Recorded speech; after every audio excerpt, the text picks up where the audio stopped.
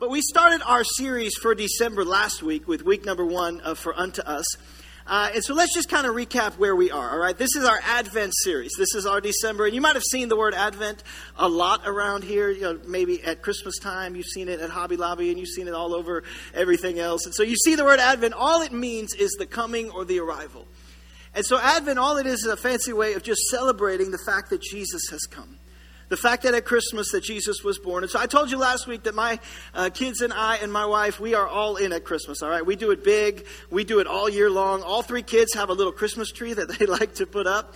And so that's just what we like to do. We sing songs in July. We start the carols already. We put lights up in September. It is a big deal for us, all right? If we could decorate for next year right now, we would. That's what we would do for Christmas time. And so we are all in. But I told you last week, we are all in. So this is not a burn your tree, throw away your presents, and, you know, lights are for pagans type of Christmas sermon. All right, we have a 100-foot tall Christmas tree in the foyer. We love Christmas.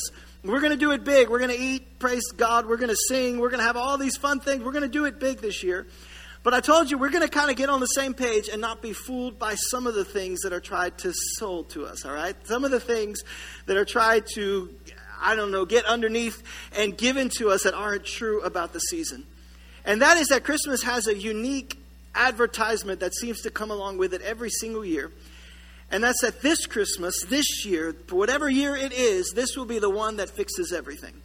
That this is the one where we'll wake up Christmas morning and all hurts will be healed and all relationships restored. And everything that went wrong in the year will somehow be made right. That this is the Christmas that your in-laws will treat you with respect. That all those cousins that are estranged will respect every opinion you have. That all will be made right on Christmas morning and the snow will fall. And we understand, right, that this is not the reality that we actually live in. And so if we're going to have this tension at Christmas, if we're going to have this false advertisement, if I can call it something, at Christmas time, then we're going to have to put up a little bit of a fight together. And so here's what I'd like to do. This is what I'd like us to begin to realize, and that is that it's not a truth unto itself, this idea, but it's just a shadow of what reality actually is. And we talked about shadows, right? In this season, you see shadows of the fact that Jesus has come, that he was born. You see it in nativity sets that are set up on rooftops or maybe in malls or at your house. You see the shadow that Christ was born.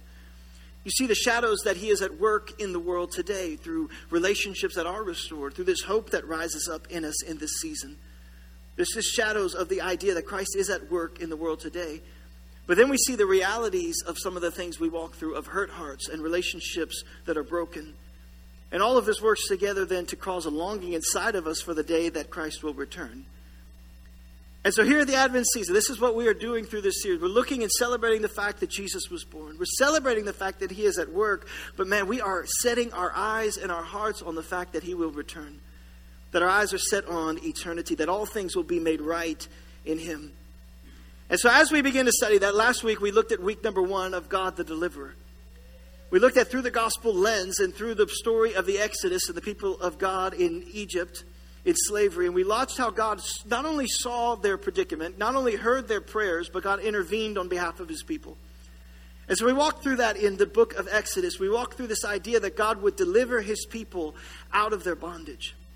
But that the root cause of their slavery, the actual moral decay, the actual darkness and brokenness inside of them was still there. And how the Old Testament, about half of it is the Israelites dealing with their rebellion. Dealing with the outpouring, or the consequences of that rebellion. Half your Old Testament is them trying to deal with those consequences. And so the fact that they were still stuck. But honestly, that's what makes the Christmas story so beautiful. That yes, God freed them from their slavery in Egypt, but they weren't truly free. Because it only lasted a couple of chapters and they'd slip right back into it. And then a king would come and would bring them back to serve God, and then they would fall right back into their moral decay and their darkness. But until Jesus came, and actual true freedom was born. God didn't send Moses this time. God didn't just send a prophet or someone else. God sent his only son. That is the beauty of Christmas. To set us free from our sin, not from a Pharaoh on the Nile, not from some slavery in Egypt, but to set us free from our sins. An actual freedom. That is the gospel we celebrate at Advent. That God himself came to set his people free. So week 1, the deliverer. Week number 2, I want to look at a different trait of God. Honestly, a character trait that comes into stark focus at Christmas time. that honestly, maybe our hearts are turned a little bit more towards this around the month of December. We've noticed it in our own lives. Maybe you've seen it in the lives of others. But that is this idea of God the compassionate. Because you have God the deliverer, and that is, if you just kind of follow with me the idea of this, the deliverer last week was the what that God is doing. So what is God up to? What has God done? What is it all that he's doing throughout history and redemptive history in the Gospels, not only the Old Testament, but then in the New? What is God doing? This week, I want to talk about the why. In that same vein of idea, why does God do the things that he does? Why is God compassionate to us at all? And I think we have to reframe our minds before we go any further, this idea of why, because I think when we talk about the compassion of God, there's this mindset that we just seem to have. There's this idea that we say, when I say God sent his only son to rescue the world, God sent his only son Jesus to die for the sins of the world, we have this, this mindset that creeps up, myself included, where we think, well, yeah, that's what God does. I love that, Pastor, you said that, amen, God sent his son to save the world, but that's who he is, that's what God does. And in one sense, that is who we have come to know him as. God the compassionate. But in a very other real sense, it's easy for us in this culture to believe that God owed the world a rescue plan. That God owed the world, he was obligated to respond to how we acted in our sin that had brought darkness into this world. And I don't know if you've maybe are just realizing it, but I've noticed it in my own life. It's just in the way we think about God. We think in this way of we are entitled to the rescue plan because that's who God is. But this morning I want to reframe maybe our mentality towards his forgiveness. Because if I were to ask you point blank, if I just looked, we had a conversation, or I just asked you, what does God owe you? It got a little quiet in this thing. If I asked you, what does God owe you? What does God have to do in order to be God? We all know the churchy answer, and that is nothing, right? He is God all by himself. That is just God. He doesn't owe me anything. But if we were to look honestly at our mentality and our attitude towards God, I think we would come to realize that there are certain things and giftings and relationships and things in our lives that if they were taken away from us, it would cause us to seriously question our idea of who God is. Is he really who I thought he was? Is he really the God that I thought he was? Whether deliberate or not, many of us have drawn these lines in the sand. We have these unquestionable, these uncrossable, these lines we've drawn, that if God were to cross them, it would cause us to question him. We reconsider our conclusions about him. It's kind of like the guy who said, well, if that's who God is, then I don't believe in him. As if that's an option. As if we're talking about the thought of God, the idea of God, instead of the reality of him. And so I want to kind of reframe our idea. It's easy for us to come to the reality of God's compassion, especially at Christmas time, and not be awed by it. It's easy to kind of skip over it on our way to the what. We skip over the why. On our way to the miracles and the great signs and wonders, we skip over why God is compassionate to begin with. And honestly, it's a little bit scary for us, but it's easy to even feel entitled to it. Job found himself in this place, by the way, at the end of the book of Job. Job, if you don't know in the Bible, Job loses everything. He loses his family, he loses his houses, he loses his businesses, his riches, most of his friends. He loses all of these things. And Job comes to the end of his story and he is frustrated with God. Now we know what's going on here. We know it's a test, and God, in the Bible, we see that Job passes the test, right? The Lord gives and the Lord takes away. Blessed be the name of the Lord. We know Job passes the test, but Job is frustrated with God. And so he comes to God. He puts on the front in front of everybody else that Job is a man after God's own heart. But when he is praying, Job comes to God with this long list of frustrations, and he believes that God owes him answers. That he has lived uprightly, that he has done what is good, and he believes. So he comes to God with this list of questions. And honestly, in the most frustrating turn, I think, for us as humans, God doesn't answer his questions with answers. He answers with questions. And so Job comes with his list of things, and God just kind of swipes him out of the way, and he just begins to ask Job questions. Job, where were you when I created everything? And it probably got quiet back then, too. It got quiet in Job's church back then. He's like, Job, when's the last time you controlled the morning? Was it yesterday, Job? Was it the day before? Like, when was the last time you caused the sun to rise, Job? Job, when's the last time you created the world with the precision that I created it? Job, when's the last time that you held the entire universe together? When was it, Job? Was it after coffee? When, Job? And Job is coming to God with these questions of things he doesn't know, and God reminds Job of something that he forgot. Job, I don't owe you anything. And Job is coming with these questions, and honestly, it's a harsh word to hear. It's a harsh word to preach in this culture. He comes to Job. Job, I'm bigger than you, Job. My ways are higher than yours, Job. My thoughts are higher than yours, Job. You can trust me, Job, and my plans are good. And I promise you, Job, that you can trust, but I don't owe you anything. And this is probably, if I had to just rank them, this is probably one of the top most incredibly difficult things to understand.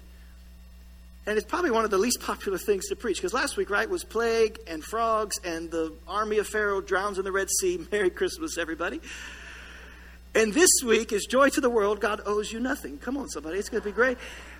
And so come back for week 3. It's going to be incredible. I don't know. We just have a great time. But it's really difficult to wrap our minds around this idea because there's something about us that believes that God is in our debt in some way, and he is not.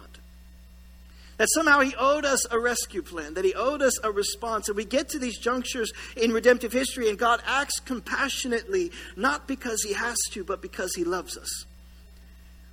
And I love the way the Jesus Storybook Bible puts this. We would play this on the audiobook for our 2 sons when they were growing up, when they'd eat breakfast or whatever. We'd have this playing for us in our kitchen out of one of those little smart speakers that listens to everything you say and sells it to Big Brother. We had one of those. It's great, everybody. All right. I'm on board. But we would play this Jesus Storybook Bible. And it's not really a translation. It's more of a children's commentary. But I love it because it ties every verse, every story from the Old Testament to the New. It ties them all into this redemptive arc that God has for humanity, into his plan. And it always ends with this some kind of culmination of how it fits into the redemption of Jesus. And I love the way it does it in Genesis because it's talking about Adam and Eve and how they are now leaving the garden after having sinned. And it is a dark moment. I think we skip over this moment in history because we just know it so well. This is a dark, dark moment. And they're leaving the garden and they're being cast out because of their sin. And God, not because he has to, but because of his compassion, God clothes them. And then I want to read it out of here because then this is how the tie-in, this is the way it puts it. It promises them that the serpent's head will be crushed. And it speaks to them, and watch this in the Storybook Bible. It says, it will not always be so. I'll come to rescue you. And when I do, I'm going to battle against the snake. I'll get rid of the sin and the dark and the sadness that you let in here. I'm coming back for you. And he would. One day God himself would come. And then we read in the Bible, in the Old Testament, God initiates this relationship with the pagan Abram, who becomes Abraham, the father of many sons, and many sons has Father Abraham. You know the story, right? And he makes this promise to him that you'll be the father of many nations, and through you the whole world will be blessed. And then we saw last week, those descendants are now caught in slavery in Egypt, and how God comes, not only sees, not only hears, but he delivers his people. He intervenes on their behalf. He listens to these people on this out of compassion, not because he has to. And that's when we come now to the Christmas story, the passages we're going to consider this morning.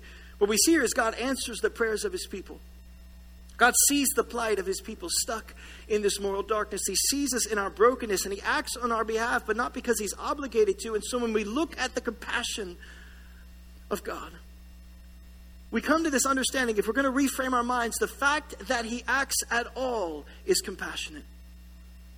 The fact that he does anything at all is compassionate. So we see God's story not as just a story at Christmas time, but it is the story of Christmas. It's God the compassion. This is the why. So 3 quick points for us before we close today. Just 3 quick things as we look at this character of God, the compassion. Jot down if you're taking notes. The first one is his compassion is driven by his mercy. His compassion is driven. God intervenes in the lives of his people, but it's motivated by his mercy. Watch Mary's song in the book of Luke.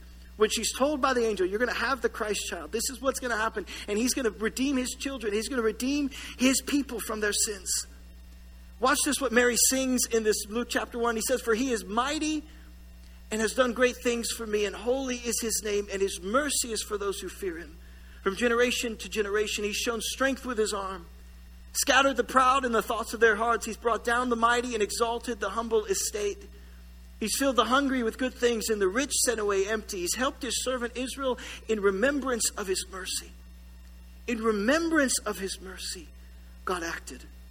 In remembrance of his mercy, God had compassion. The story at Christmas is the compassion of God.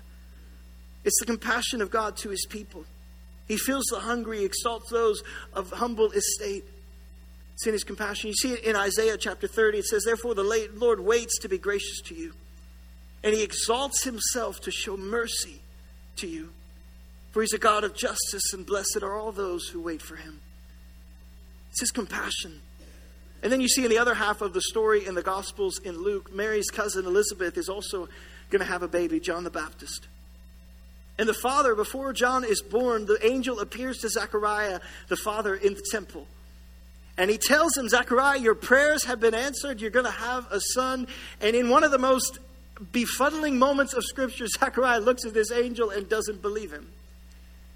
And just to kind of give you an idea of the context, where Zechariah is at this moment, he is standing in the temple twice a year as a high priest. Twice a year, he would have his chance to go in and to attend into the Holy of Holies. This would be a big deal where Zechariah is standing.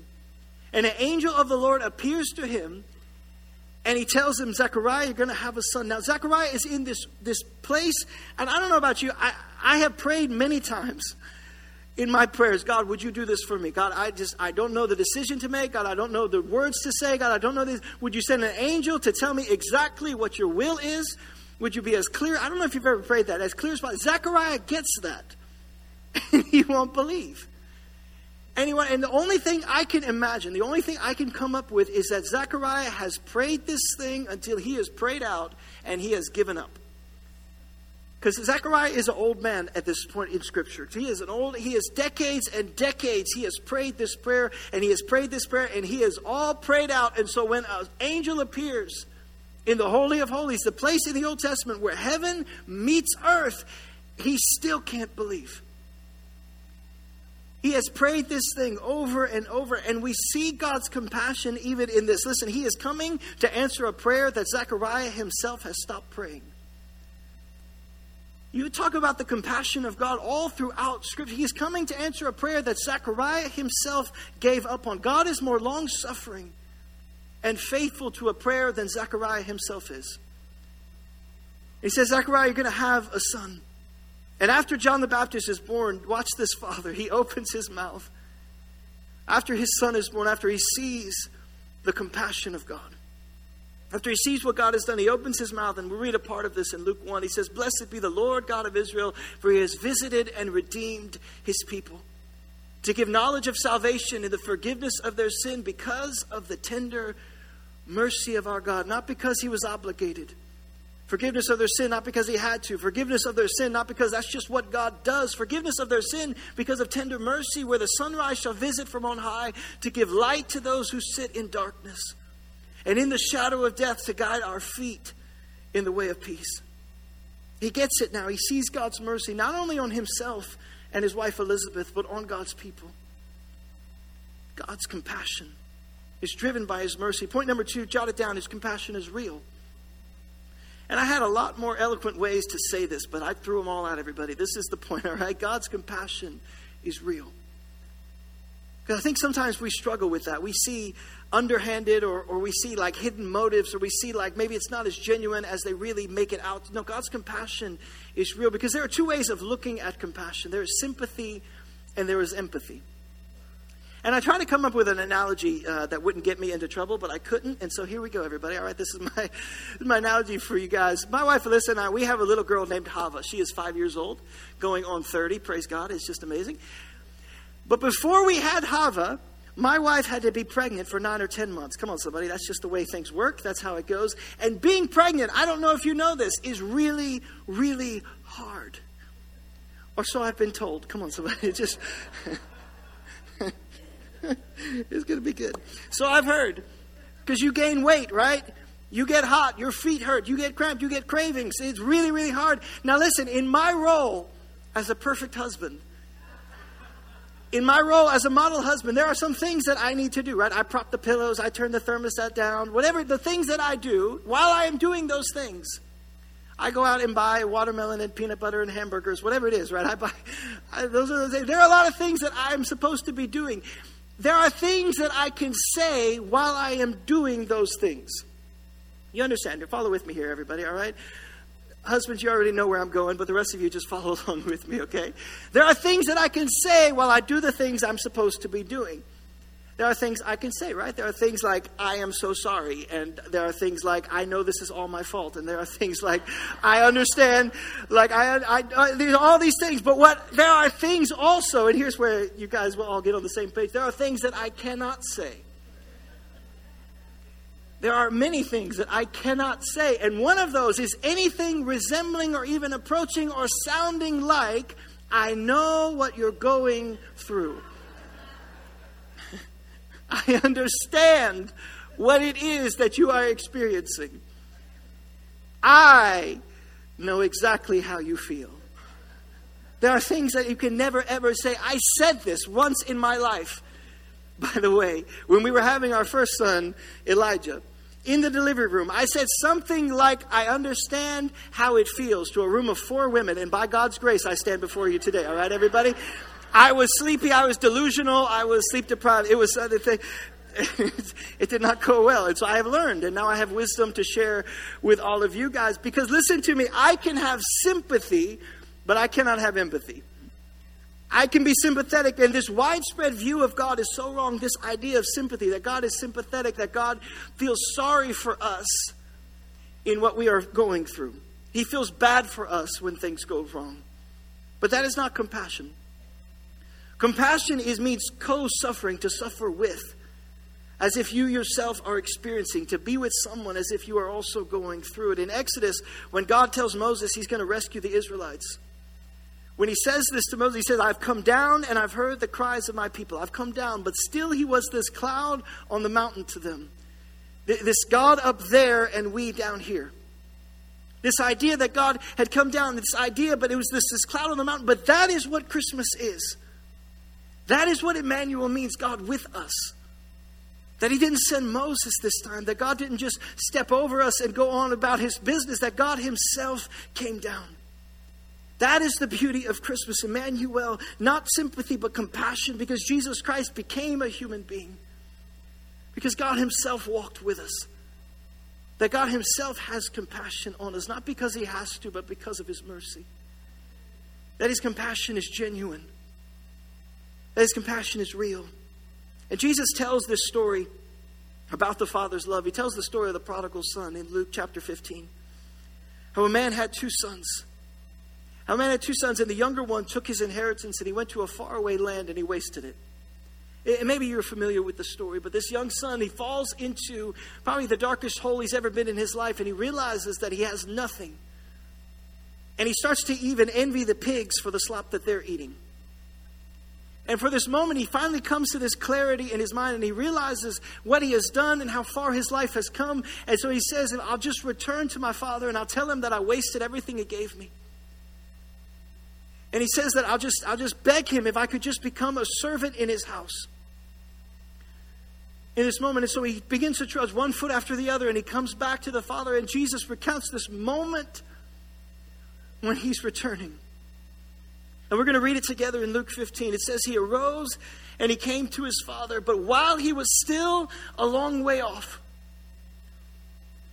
And Jesus is giving this to his audience. He's saying, listen to me. You want to know the heart of the Father. You want to know the compassion of God. You want to know what mercy actually means, not obligation, not because he asked you. You want to know what God's compassion actually means. Watch this. While the son was a long way off, his father saw him. And he felt compassion. And he ran and he embraced him and he kissed him. And Jesus is looking at them and he's saying, this is the heart of God. Not because he has to. Not because he's obligated to. His compassion and his mercy. The compassion of God. You know, in the 1800s, when Noah Webster wrote his dictionary, he uses this verse as the example of the word compassion. He lists this verse because it shows God's overwhelming mercy and compassion towards us. Not obligation, not just this is just what God does. No, this is his compassion. It's incredible. And then Paul writes in Ephesians about the compassion of God, and he begins to say that you once were dead in your trespasses. You once were dead in your sins. Speaking about all of us, lest you think you're too holy for this. Well, Paul was speaking about, no, all of us were dead in our trespasses. All of us were dead in our sins. And then he says in verse 4, watch this, but God, being rich in mercy. Because of the great love with which he loves us, even when we were dead in our trespasses, made us alive together with Christ. So by grace you have been saved. In verse 13, but now in Christ Jesus, you who were once far, you who were once prodigals, you who were the son who squandered everything that was given to you, who wasted everything, every opportunity, who wasted every act and shred of love that was shown, who wasted it all, you who were far off have been brought near by the blood of Christ. That is the beauty of Christmas, that the compassion of God is real. And we are called as children of God. And we have been shown a great compassion, and so then we show a great compassion to others. Not as sympathetic observers, but as those who have been shown a great mercy, then we are merciful to those in our lives. This is where it turns for us. This is where the story of Christmas stops being something we just stand in awe of and something that we live. This idea that we have been shown compassion, where it changes, that if this is true, it affects the way that we live our lives. It affects the way that we love others, because there's always this general theme in the Bible that our vertical relationship affects our horizontal relationships. That our relationship with God should affect the way that we treat others in our lives. And so if this is true, if we have received such a compassion, such a mercy, if we have not lost the joy of our salvation, then the way we treat others will be in that same compassion, in that same mercy. And I can tell you, even in my own life, this is a hard word to hear, because I think we can all think of even one person this last week that we did not show compassion to. That as we go into the Christmas season and we come together with all of our loved ones and our not so loved ones and all those things, that we come together and we have these moments where we do not show the compassion that we have been shown. But this is where it turns. In Colossians, Paul says, as God's chosen ones, then put on hearts of compassion. Put on this idea. We are called to love like that. And the best way that I can put it, the way that honestly hits the deepest for me, and you can take it or leave it, is we are called to love like it is personal. And it is honestly, it's interesting to me. There were times in my life, and a lot of times, honestly, early on, where I would watch commercials or I would hear sermons preached about drug addicts or about addictions or about things that people just couldn't shake. And I would just kind of pass it on by. I would just kind of flip through and think, oh, well, that's terrible, and that poor person. And I would see the side that they would talk about all these different things, and I would just kind of pass it on by. It wasn't until I had a friend, someone I count as a brother, who had this secret addiction, honestly, that just took control of his life, that destroyed every area, every relationship, that just took a hold of him until it actually became real for me. And so then when I would hear a sermon or I would see a commercial about drug addiction, I would see these things, you would completely lose me. Like, all I could think is where that person was or what they might be doing. When we'd have a group of friends together and they weren't there, I would think, where are they? What could they be doing at this moment? Or what could they be caught in? Or what's happening at this moment? It becomes real. When it's your son and your daughter, when it's your friend, when it's someone close to you, that's when it becomes real. And that's the compassion we are called to have. Not sympathy. Not this idea that we're just sorry that it happened, or just this idea we are called to show the same compassion and mercy that we have been shown for others. When it's your son or your daughter, you love differently. You feel differently. You see it in a different light. That's the compassion we're called to have for others. We're supposed to love like it's personal.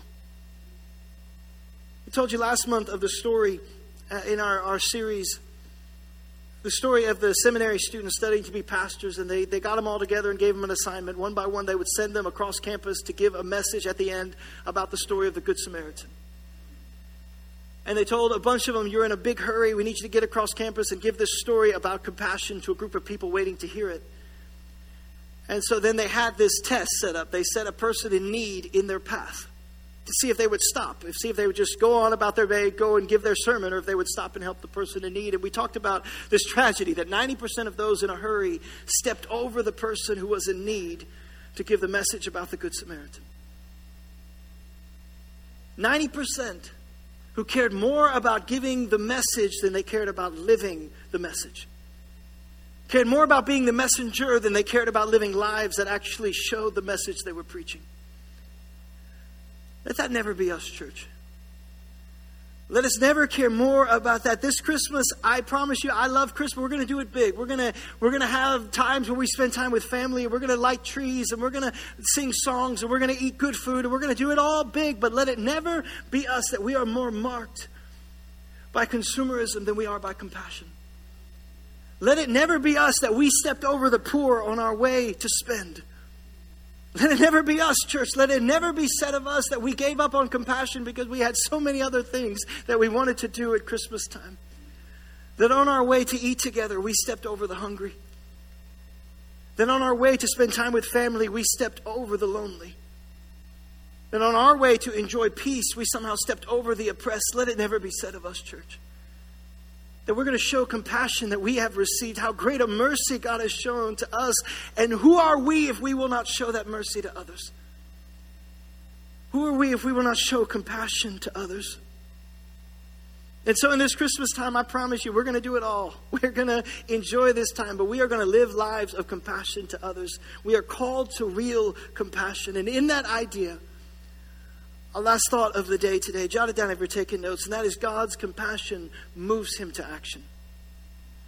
In this same vein of thought, he doesn't sit on the sidelines. He doesn't sit just feeling sorry for us. No, it moves him to action. Watch this in Isaiah chapter 9, this prophecy about Jesus coming. It says, the people who walked in darkness have seen a great light. The people in darkness, in the Hebrew there is this death shadow. The people who sat in the very shadow of death have seen a great light. Those who dwelt in a land of deep darkness, on them light has shone. God promises deliverance is coming. He promises deliverance. Jesus is born, and we see the compassion of God in every act that Jesus takes. You see his compassion, but you see it drive him to action. Jesus looks at the 5,000 who are hungry, and he feeds them. It says his heart was filled with compassion, and he feeds them. It says he looks at those who were sick, who were brought to him, the lame and the blind and the deaf. And he's filled with compassion, and so he touches and he heals them. You never see Jesus was filled with compassion and he went his way really thinking things over. You never see Jesus was filled with compassion and so he turned off his TV and went out to eat. You never see that. You see Jesus was filled with compassion and so he acted. Listen to me, he never stopped preaching the kingdom of heaven, but what he preached and what he practiced went hand in hand. He was filled with compassion for people, and so he acted. Filled with compassion, and so he healed. Filled with compassion, and so he loved. Filled with compassion. Let that be us. Filled with the mercy and the compassion. We read the stories of Jesus. He touched the leper and he heals them. He preaches and he practices. He begins to live out this calling. Let us live with compassion. There's a quote I love that, honestly, I couldn't find a better place to put it than right here. And the idea is that if you won't practice, then you might as well give the clarinet to a kid who will. Listen to me, church. We cannot preach compassion if we will not live it. We cannot preach compassion to others if we will not live it. We cannot preach the mercy of God if we will not show it. We cannot. We can't love others if the only example of that love is that we just feel a sympathetic sadness for them in our minds. The story of Christmas is that Jesus himself came down. And so this Christmas, we're going to put some things before you. We call them mission opportunities around here, but we're going to put some things in the coming weeks just in front of you. From Albania to Haiti, from India to Cuba, all around the world, just opportunities that we have to reach out and to love those. Opportunities right here in our own city. To show compassion at Christmas, because we're going to do it. I love Christmas, and we're going to have the gathering to do it all, but we cannot do it at the expense of those in need. We have a chance to turn compassion into action this Christmas because we're called to be compassionate because we serve a God who is compassionate. That 2,000 years ago, he didn't send Moses. He didn't step over us in our time of need. No, God himself came down. And we celebrate this at Christmas time, that Jesus himself was born. That God himself saw us in our darkness. He saw us a long way off. And in his compassion, in his mercy, he came to rescue us. Would you bow your heads with prayer for me? Lord, I thank you that you are making us compassionate. Lord, I thank you that you are speaking to our hearts, that you are turning us more and more into the image of your Son, that you are creating hearts of compassion inside of us. And Lord, I thank you that you have placed us in the lives that we live, in the people that we interact with. You have placed us in opportunities to show mercy and compassion this Christmas. Lord, that there are people who will cross our path. There are people, Lord, that you have called us to show mercy to. Lord, let us never shirk away. Lord, let us never shrink back. Let us show compassion as we have been showed. And we thank you for a God of compassion who has shown us what mercy truly is. And church, just continue praying right now. I want to give one final invitation today. And maybe you're here with us this morning, or maybe you're watching online, and this is the first time you've ever even heard about the compassion of God. Maybe your entire life you've been told that God is mad at you, or that God could never love a person like you, or that God's mercy is for everybody else, but it couldn't possibly be for you. Listen to me. If you've never heard it before, or maybe you've never believed it, I want you to know something. Listen to me right now. God loves you more than you could possibly imagine. And He wants you.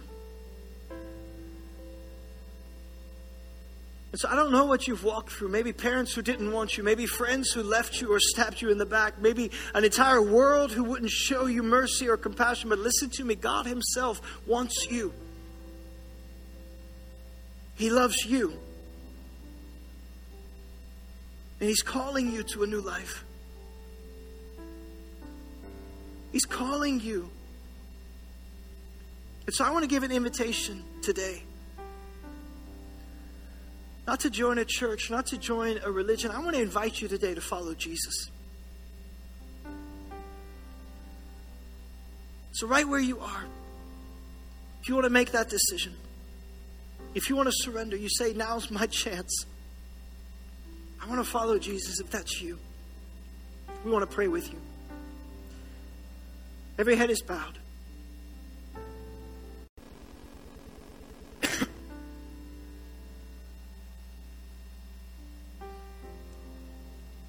Hey, listen to me.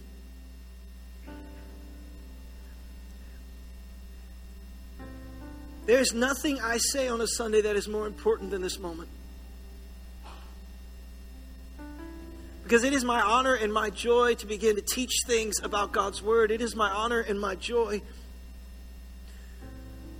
to share with you about God's compassion, about God's deliverance, and about all these things. But in this moment, I'm just inviting you to experience it for yourself.